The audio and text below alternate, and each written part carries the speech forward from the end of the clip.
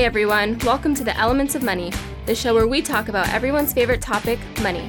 How to make it, save it, borrow it, and yes, even how to use it. I'm Allison and I'll be your host for today.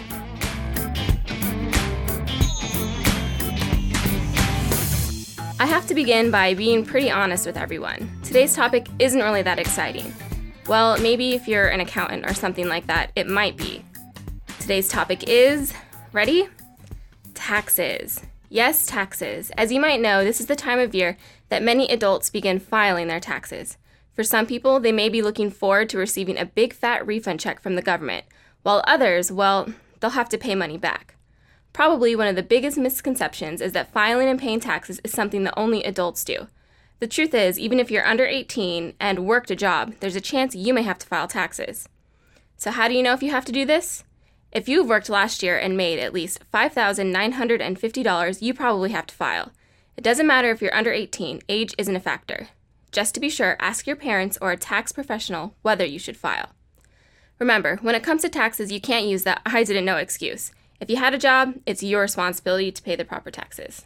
Keep in mind that if you worked part-time and had federal taxes taken out of your paycheck, but didn't make $5,950, it still might be a good idea to file your taxes. You might get money back. Now, some young people wonder if money earned through babysitting and mowing lawns must be taxed. As far as the government is concerned, you're self-employed. If you have your own business and made at least $400, technically you have to file a tax return. You may have to pay something called self-employment tax. It's the same type of tax that small business owners and entrepreneurs pay. Whether you have to pay taxes depends on how much money you've made. If you've only made a few $100s, you're probably safe, but it's always best to ask someone for advice. Something else people wonder is, do servers who work at a restaurant have to pay taxes on their tips? Unfortunately, the answer to this is yes. All income you receive, even tips, is taxable. So right about now, you're probably wondering if there's any way to avoid paying taxes. Sorry, not really. If you make money, you're going to pay. On the bright side, you'll be happy to know that taxes go to pay for lots of things we need, like roads, homeland security, law enforcement, fire services, our armed forces, and many other things. Now, I'll admit that no one likes to pay taxes, but it does feel good to know that we're all doing our part. Filing taxes isn't the most exciting thing in the world to do, but it's necessary when you start earning money.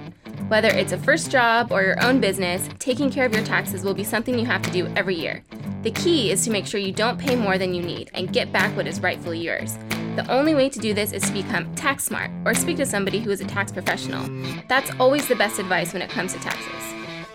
And with that thought, it's time to wrap things up. Until next time, for the Elements of Money, I'm Allison. Let's talk again soon.